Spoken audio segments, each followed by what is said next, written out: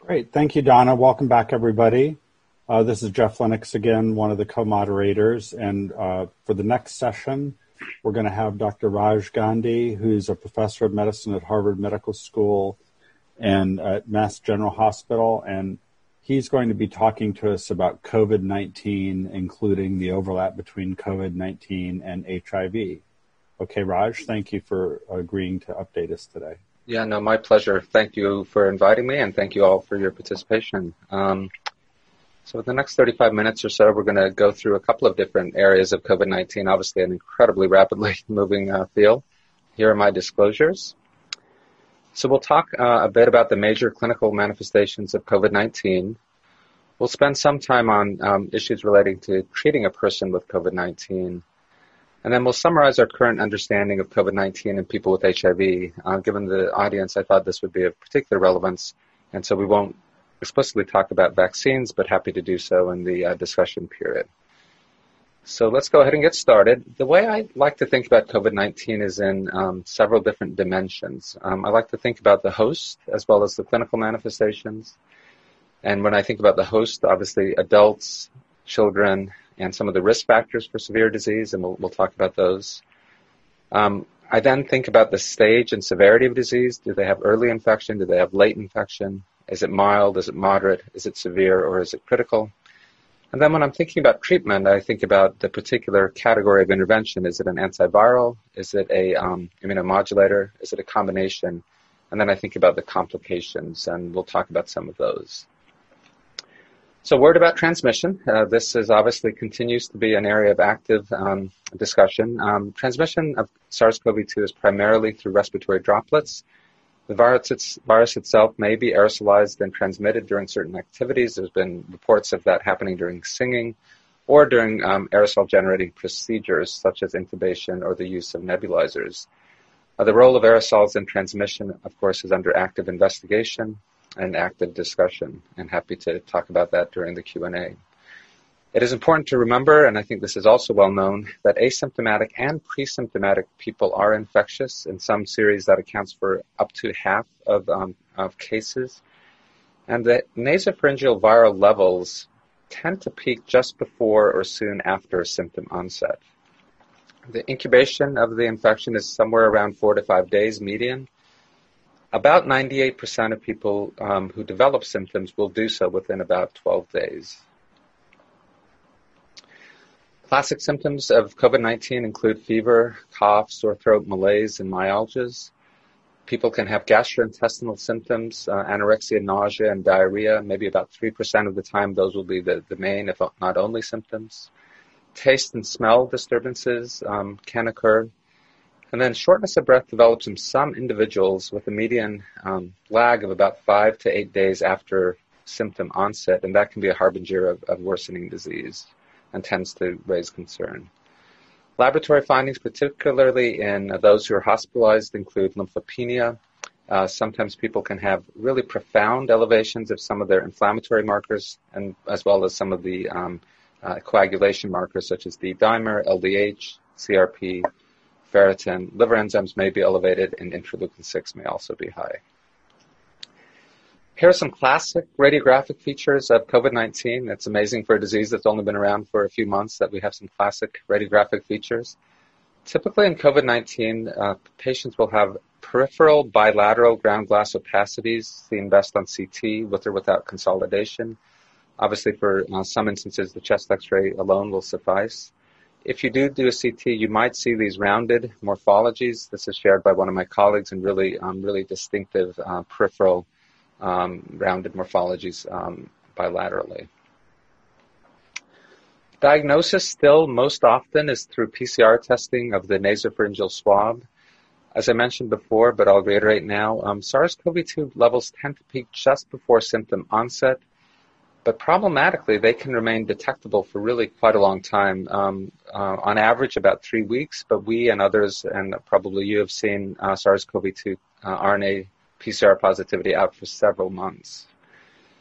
Viral RNA that may be detectable long after infectious virus is no longer culturable. So in some series, virus is no longer culturable, usually after about 8 to 9 days of symptoms, at least in immunocompetent patients.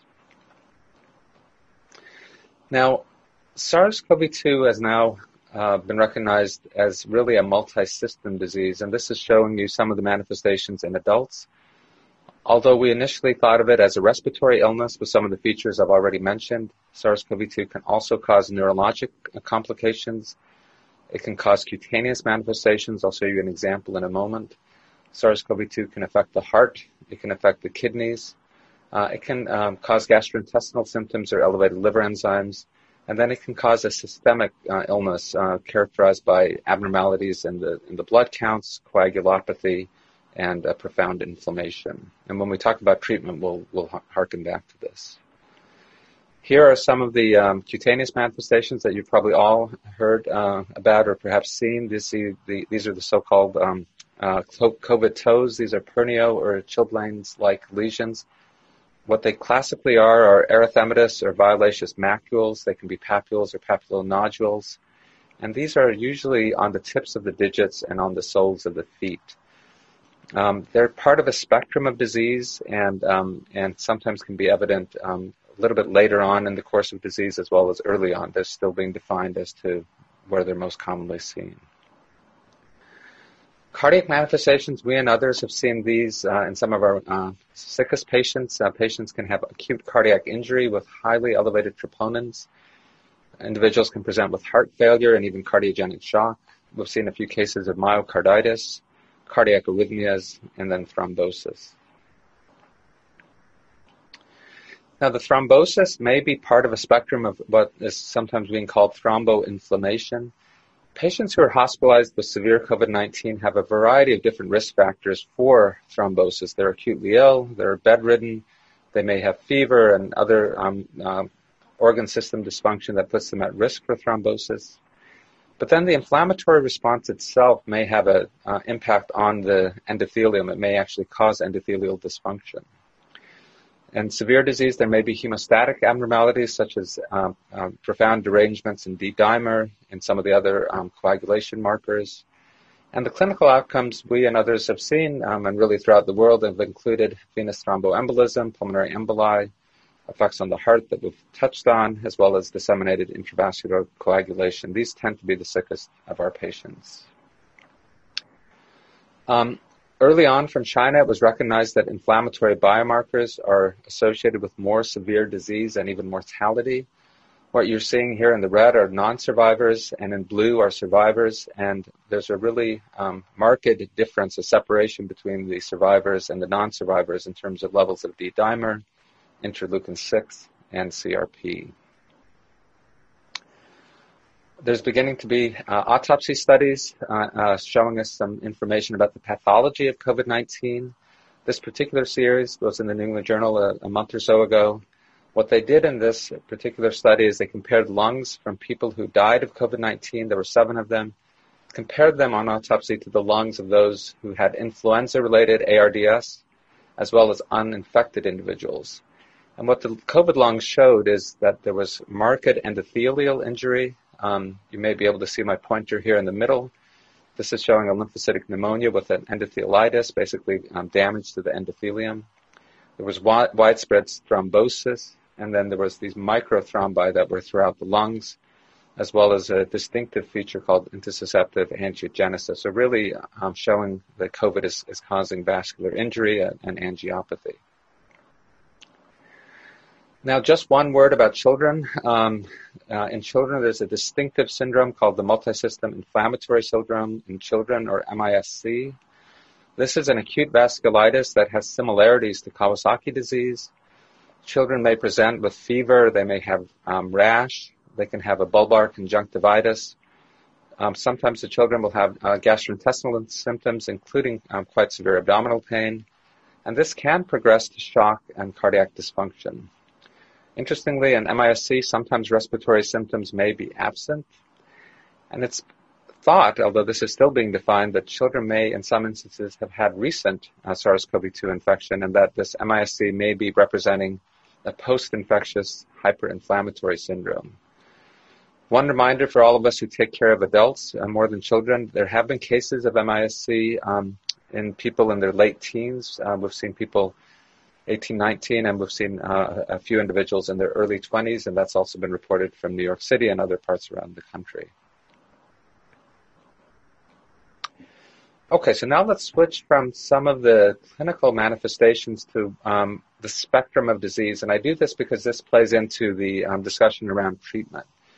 So here are the stages of COVID-19, starting with asymptomatic or pre-symptomatic infection. In this instance, patients have a positive SARS-CoV-2 test but don't have symptoms.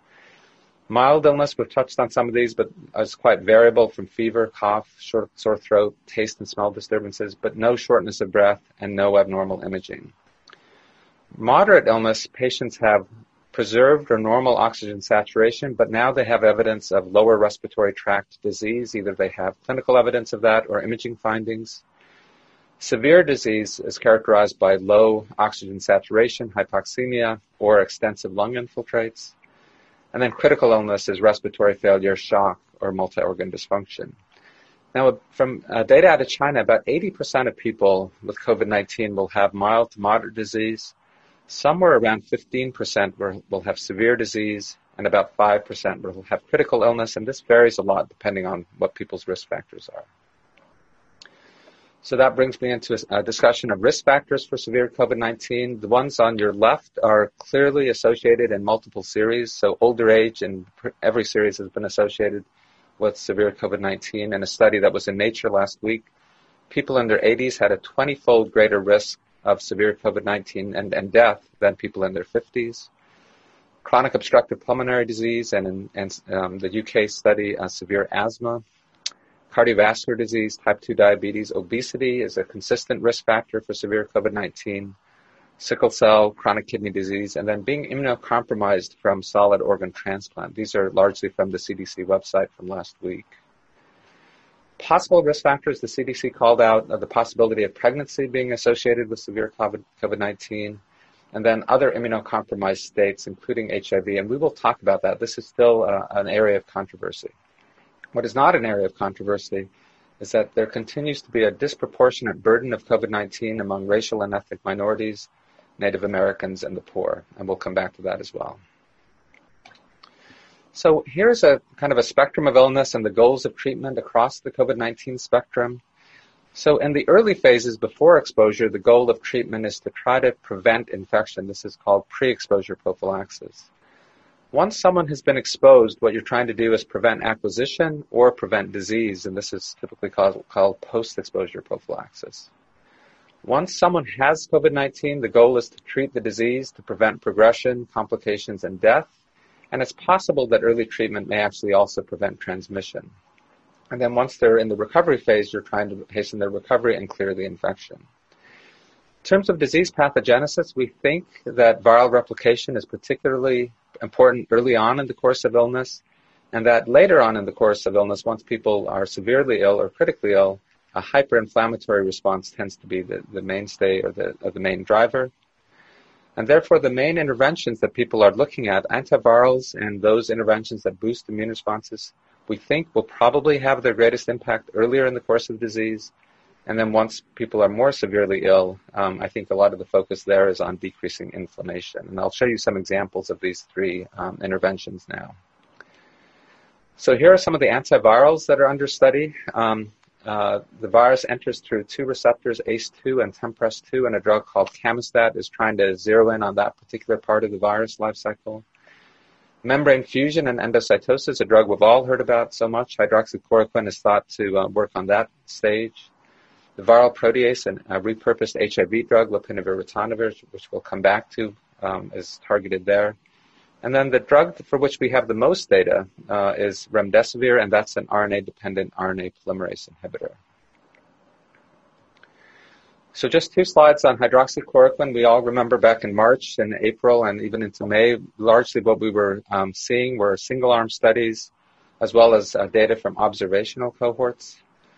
What has come online in the last month or so are results from randomized controlled trials. The first large one of these was from the University of Minnesota. This was a post-exposure prophylaxis trial of hydroxychloroquine. You can see really no difference in terms of the effect of hydroxychloroquine versus placebo in terms of preventing COVID-19 after exposure.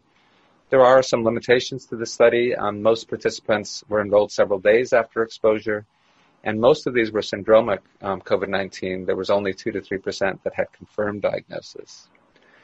Most recently, there are two studies, large studies, one done in the UK, one done here in the United States, that have looked at hydroxychloroquine for hospitalized patients. Data from these are still coming out. These are two kind of top-line results, one from the recovery trial in the UK showing no benefit of hydroxychloroquine in people who are hospitalized. Usually the mortality difference is there is none. And then the National Institutes of Health just recently stopped a trial called ORCID, which is also being done in hospitalized patients because although the treatment did no harm, it provided no benefit. That's, again, just the top-line results and more data to come. Let's say a word about remdesivir. This is a drug that has a role in COVID-19. It's a nucleotide prodrug. It inhibits the viral RNA polymerase. In a rhesus macaque model of COVID-19, it reduces SARS-CoV-2 levels in the lung, interestingly not in the upper respiratory tract, and ameliorates disease. And then in an NIH trial called ACT in humans, a randomized trial, what remdesivir was associated with was more rapid recovery than placebo, 11 days versus 15 days. There was a strong trend towards a mortality benefit, but it was not statistically significant in a preliminary analysis. And the benefit of remdesivir was clearest in those who were on supplemental oxygen, but who were not intubated. So somewhere in the severe disease category, but not yet the critically ill disease category. In the SIMPLE trial, a manufacturer trial, in people who had severe COVID-19 but weren't intubated, 5 days of remdesivir was as good as 10 days. And I'm happy to talk about that in the discussion. A word about antibody therapy. Antibodies are also probably going to work, we think, earlier on in the disease course. You can either use convalescent plasma from people who've recovered from COVID-19, or there are now monoclonal antibodies targeting the virus. In an open-label randomized trial of convalescent plasma from China, there was no benefit in the overall population, but there was a suggestion of benefit in severe disease. This particular trial is by no means definitive. It was underpowered, had to be closed early, and the convalescent plasma was started quite late, a median of 30 days after symptoms. Again, if this is going to work, I think it's going to work earlier. In terms of safety of convalescent plasma, there's been over 20,000 people here in the United States that have gotten convalescent plasma through an emergency use authorization. What we can say so far is that transfusion reactors are incredibly rare, less than 1%. And there's a low rate of other complications, but as to whether it works, still to be determined. And there are ongoing prophylactic and therapeutic trials of convalescent plasma and monoclonal antibodies. And then last, the drug that has shown a mortality benefit, this was one of the pre-session questions. The drug that has shown a mortality benefit in COVID-19 among those who are mechanically ventilated is dexamethasone. So there's been controversy about the use of steroids in viral pneumonia and in acute respiratory distress syndrome for many, many years. But given the hyperinflammatory state that I've touched on, steroids have been evaluated as a potential intervention. And in an open-label study, a randomized study among hospitalized patients done in the UK, over 2,100 people got dexamethasone and 4,300 people or so got usual care. What you can see in the table is that there was a 17% reduction in mortality among all participants. The relative risk was 0.83. But this was largely driven by people who were the sickest. Those people who were on ventilation or ECMO had a 35% reduction in mortality. Those who were on oxygen, supplemental oxygen, but not yet critically ill, had a 20% reduction. And importantly, those who were not on oxygen, hospitalized but not on oxygen, had a trend towards a higher mortality. It was not significant, but could not rule out harm. So the conclusion is that dexamethasone is associated with decreased mortality among those who are on supplemental oxygen or on mechanical ventilation or ECMO. This is the right answer to the pre-test question. This is the drug that has shown a mortality benefit on those on mechanical ventilation, but no benefit and potentially even harm in people who are earlier in the stage of the disease. Now, two treatment guidelines I want to draw your attention to. This is again for the population of people with COVID-19. One is from the National Institutes of Health, and then another is from the Infectious Disease Society of America. These are living documents that are updated very frequently. with the intent to reflect the rapid pace of knowledge in the field of COVID-19 treatment. Okay, so let's return now to our kind of paradigm in terms of where these drugs are thought to work. What I've shown you is that remdesivir and dexamethasone do have a role in probably in the moderate to severe disease for remdesivir and in the severe to critical disease for dexamethasone. Now, one point to make here is, as I started by saying near the beginning, most COVID-19 is mild, at least 80%, probably more. But most of the trials to date, and all of the trials I've been really focusing on so far, have focused on either moderate, severe, or critical illness, those people who are in the hospital. And here's a slide one of my colleagues put together.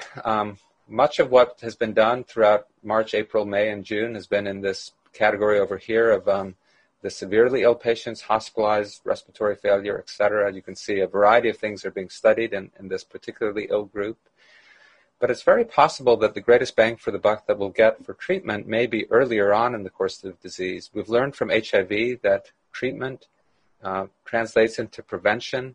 And so in the next phase, certainly a lot of people are now turning their attention to earlier stages of treatment when people are just exposed, recently infected, before they get in the hospital, to see if we can not only help those patients, but perhaps also prevent transmission. So before turning to the issue of COVID-19 and HIV, I just want to sum up a couple of my thoughts on this multidimensional challenge of COVID-19. As I hope I've convinced you, COVID-19 prevention and treatment really requires a multidimensional approach. We need to understand the host that we're treating. We need to know where we are in the stage and severity of disease, and then, of course, the intervention. Depending on the host, stage, severity of disease, the therapies may very well differ. Antiviral therapy, immunomodulatory therapy, and then combination therapy really may need to be applied in different stages and even in different hosts. I also want to just draw a couple of lessons from HIV that I think are directly applicable to our challenge with COVID-19. I think we and others all throughout the United States feel enormous pressure to deploy interventions, but that pressure has to be tempered by the importance of finding out if a treatment actually works. And that was the lesson of HIV, and that's been the lesson throughout really all of medicine, that our guide has to be the science. And then the other lesson from HIV is that we're going to have to build, and we are going to build on an iterative process. We'll start out with some drugs that work, whether it be remdesivir, whether it be dexamethasone, and then build on those advances until we reach a tipping point. And I think the progress with COVID-19, I hope, will be even more rapid than it was with HIV, but it's going to be the same iterative process.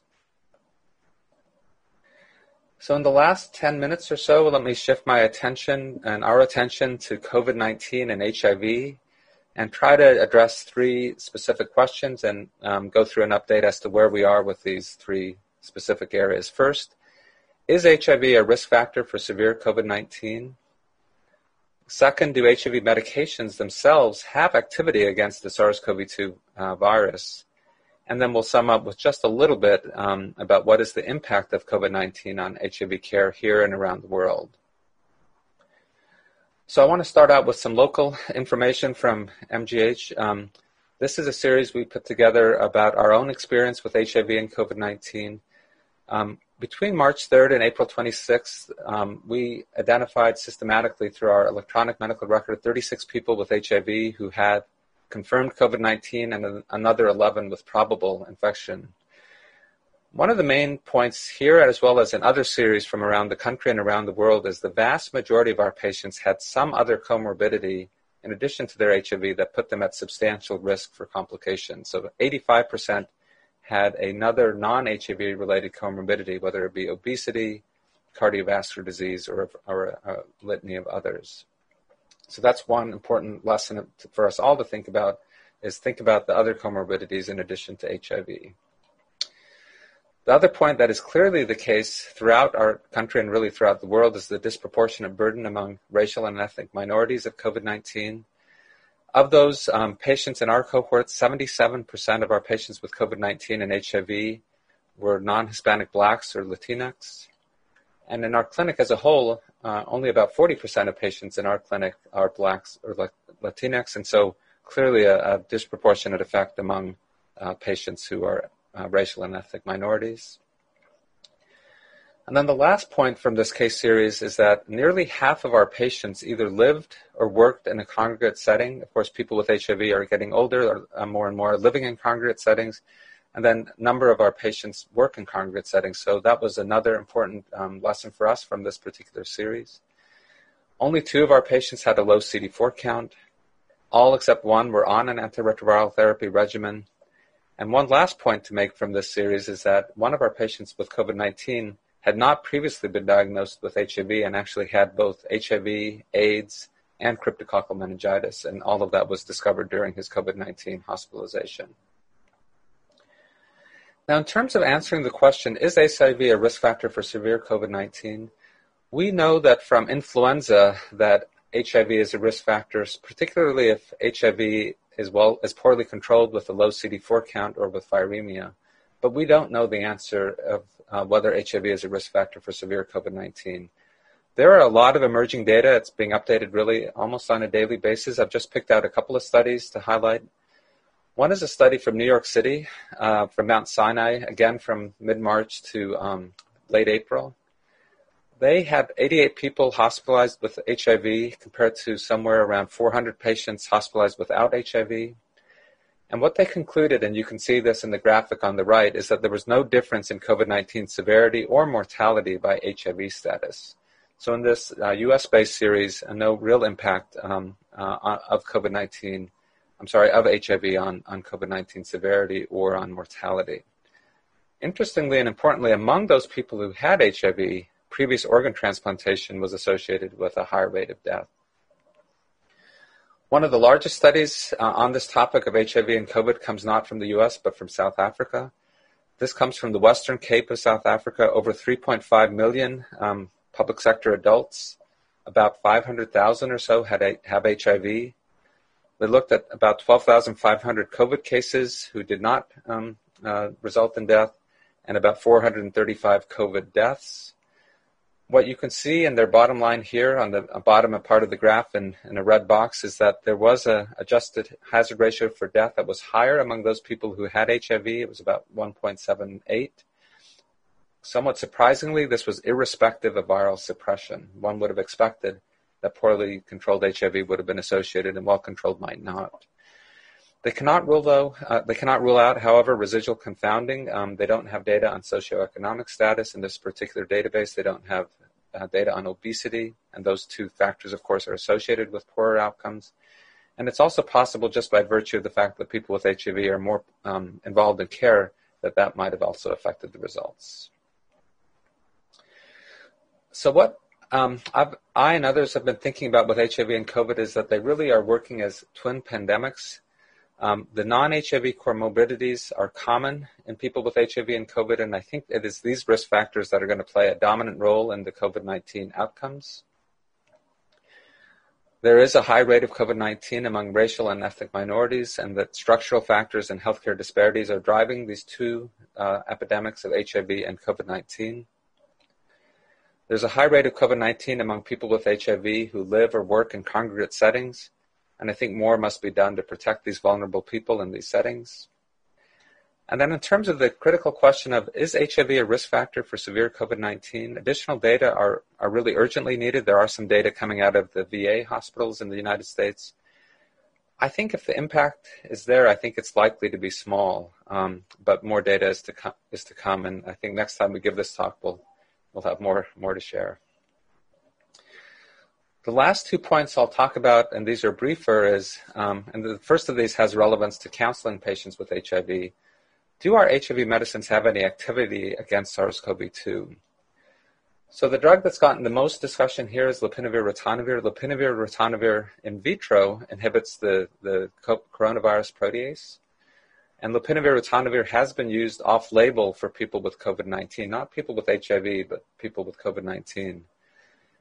In an early trial from China of about 200 people who were randomized to either get lopinavir-ritonavir or standard of care, these are all people without HIV, there was really no difference between the 2 groups, the group that got lopinavir-ritonavir, the group that didn't, in terms of clinical outcomes.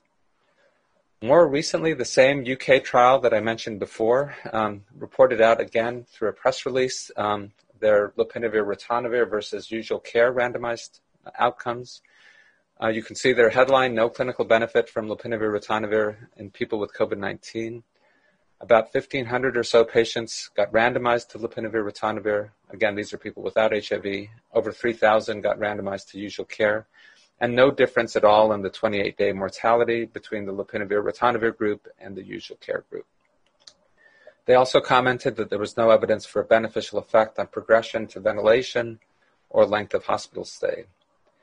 Another large trial being done internationally called Solidarity also closed its lopinavir arm just about a week or 10 days ago. Now, why might these studies be reporting negative results? Just as a reminder, I mentioned earlier that lopinavir-ritonavir has an effect on SARS-CoV-2 protease, but it has an effect at a very high concentration. The effective concentration for the coronavirus is somewhere in the 16 microgram per mil range. For HIV, lopinavir is way more potent. You can see the difference is 100-fold or so. Interesting study from Austria looked at what levels you get in people with COVID-19 with lopinavir-ritonavir. And it turned out that the levels you get with lopinavir-ritonavir at our usual dosing, HIV dosing, is way lower, 60 to 120-fold lower than what you need to inhibit the SARS-CoV-2 protease. So for patients who are asking, I think there's really no reason to think that the HIV protease inhibitors will have a benefit for COVID. The last study I'll share is from Spain. This is looking at the question of, do other antiretrovirals beyond the protease inhibitors have an effect on COVID-19? So they looked at 77,000 people now with HIV who are getting antiretroviral therapy in Spain. They looked at those people who got diagnosed with COVID-19, somewhere around 240, and they looked at those who were hospitalized or even died of COVID-19. The headline that came out, and a lot of our patients are asking about this, is that the group of people with HIV who were getting tenofovir disoproxil fumarate, or TDF-FTC, had a lower rate of hospitalization per 10,000 people than the individuals with HIV who were getting some other regimen, whether it be TAF or abacavir or something else.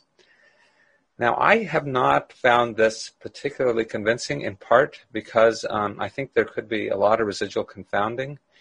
Those patients who were getting TDF-FTC might have been a lot younger, might have been people who had less likelihood of renal disease or other comorbidities, and therefore that might have confounded their observation. So when I counsel my own patients, I say to them, the people with HIV, right now I don't think we have evidence that either the tenofovir part of the regimen or the protease inhibitor part of the regimen would have an effect on their risk of COVID-19, and I urge people not to shift their regimen right now and rather stick to the regimen that's working with their HIV. We don't have definitive data that any of the HIV meds help protect or treat COVID-19. Here's my last couple of slides, and then I'll wrap up. The last couple of slides is, what are the impact of COVID-19 on HIV care? And here, these are data that came out, are really headlines that came out from last week's AIDS 2020 meeting. And three just sobering facts. One is a WHO survey has already identified significant disruptions in access to HIV treatment because of COVID-19 really around the world. A survey of over 13,000 LGBTI plus people in over 135 countries, not surprisingly, sadly, showed increased socioeconomic vulnerability. That's true of COVID, obviously, throughout society. But concerningly, about a quarter of people with HIV reported significant difficulty, either interruptions in their access to ART refills or delays in access to ART refills, really highlighting the importance to trying to ensure our patients stay on their ART and have access to their meds. And then Dr. Marazza later on this afternoon will talk about this last point, but there are data from the U.S. already showing disruptions in PrEP care, especially among the vulnerable subpopulations and among the young, among non-whites, among Latinx, and among the publicly insured. And Dr. Marazza will share a study that really speaks to that point later on this afternoon. So here's my last slide in the last 1 minute. Final thoughts, and then I'll wrap up, or this is my wrap-up slide. There is a disproportionate impact on racial and ethnic minorities of COVID-19 and HIV, and this highlights once again how disparities drive disparate infectious diseases. We must address structural forces to end these intolerable inequities in healthcare access and outcomes for these twin epidemics. We can't let the COVID-19 pandemic cause us to lose sight of how far we've come in our quest to end the HIV epidemic. And despite the overwhelming need that we all face to respond to COVID-19, we must continue to move forcefully to end the HIV epidemic here and around the world. We've come too far, and it's just too important for us to lose that momentum. So with that, I'm going to stop. Thank a number of people, too many to count really, who have shared slides and or thoughts with me. And with that, I think I am right on time, and I will turn it over back to you, maybe, Jeff, for the question and answer moderation. Great. Thanks for the outstanding presentation, Raj. We'll jump right into the questions. So the first question is there anything such as asymptomatic COVID? Does everybody become symptomatic, or what proportion of cases truly are asymptomatic? Yeah, that's a terrific question. There's evidence that some people get infected with COVID-19 but never become symptomatic. Some of the cruise ship studies from early on really showed that. They relied on things like serology after the fact to show that people had been exposed and infected. In terms of the proportion of people who never develop symptoms, it's an answer to which we don't yet know the answer. It's a question to which we don't yet know the answer, and it's a critical question. It can happen, but we don't yet know what proportion of people remain completely asymptomatic. As far as people who are hospitalized with COVID, when is it safe to stop isolation? Is it some period like 14 days with 3 days afebrile? Is PCR valuable? What are you guys doing at MGH? Yeah, it's a great question. We are generally following the CDC guidelines. The problematic issue, of course, is that the PCR can stay positive sometimes for weeks, if not months. When you look at data from around the world, for example, from Korea and even from China, the rate of transmission once people are beyond, say, 8 to 9 days of their COVID-19, there's not good evidence that people are still transmitting. That's at least in immunocompetent people. Similarly, culturable virus seems to fall off after about 8 to 9 days. So we're using a combination of either local guidelines as well as CDC guidelines in terms of when people come off of precautions. But the PCR is staying positive longer than when we have people on precautions. So. And before we go on to the next questions, a lot of which are around therapy, I really have to give a shout out to Tony Fauci, who has led the efforts to really have the U.S. groups at least trying to address many of these scientific questions, and has supported science across the world as far as COVID is concerned. I would absolutely agree, and if I had thought of it, I would have worn my Fauci Fan Club T-shirt, which I'm a proud owner of, and I think next time I give a talk, I will be wearing that, Jeff. So. Okay. In your slide about antibody therapy, there's a lot of people that have been treated. Is there any kind of systematic gathering of data about outcomes? Are we going to learn anything from all these individual treatments? Yeah, it's a good question. So in that, so the Mayo Clinic has led an effort to look at the safety of the convalescent plasma studies, and they have a preprint from a couple of weeks ago or 2 weeks ago roughly that looked at the safety.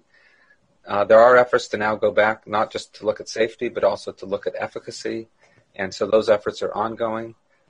There are also randomized trials. Folks at Hopkins as well as others are leading randomized trials to try to answer that in the most definitive way. So I think probably, I hope by the next time we give this talk, there'll be some actual randomized control data to guide to give an answer to that question. So. Okay. One question about diagnosis. Some patients are admitted with a clinical syndrome consistent with COVID, but are initially PCR negative.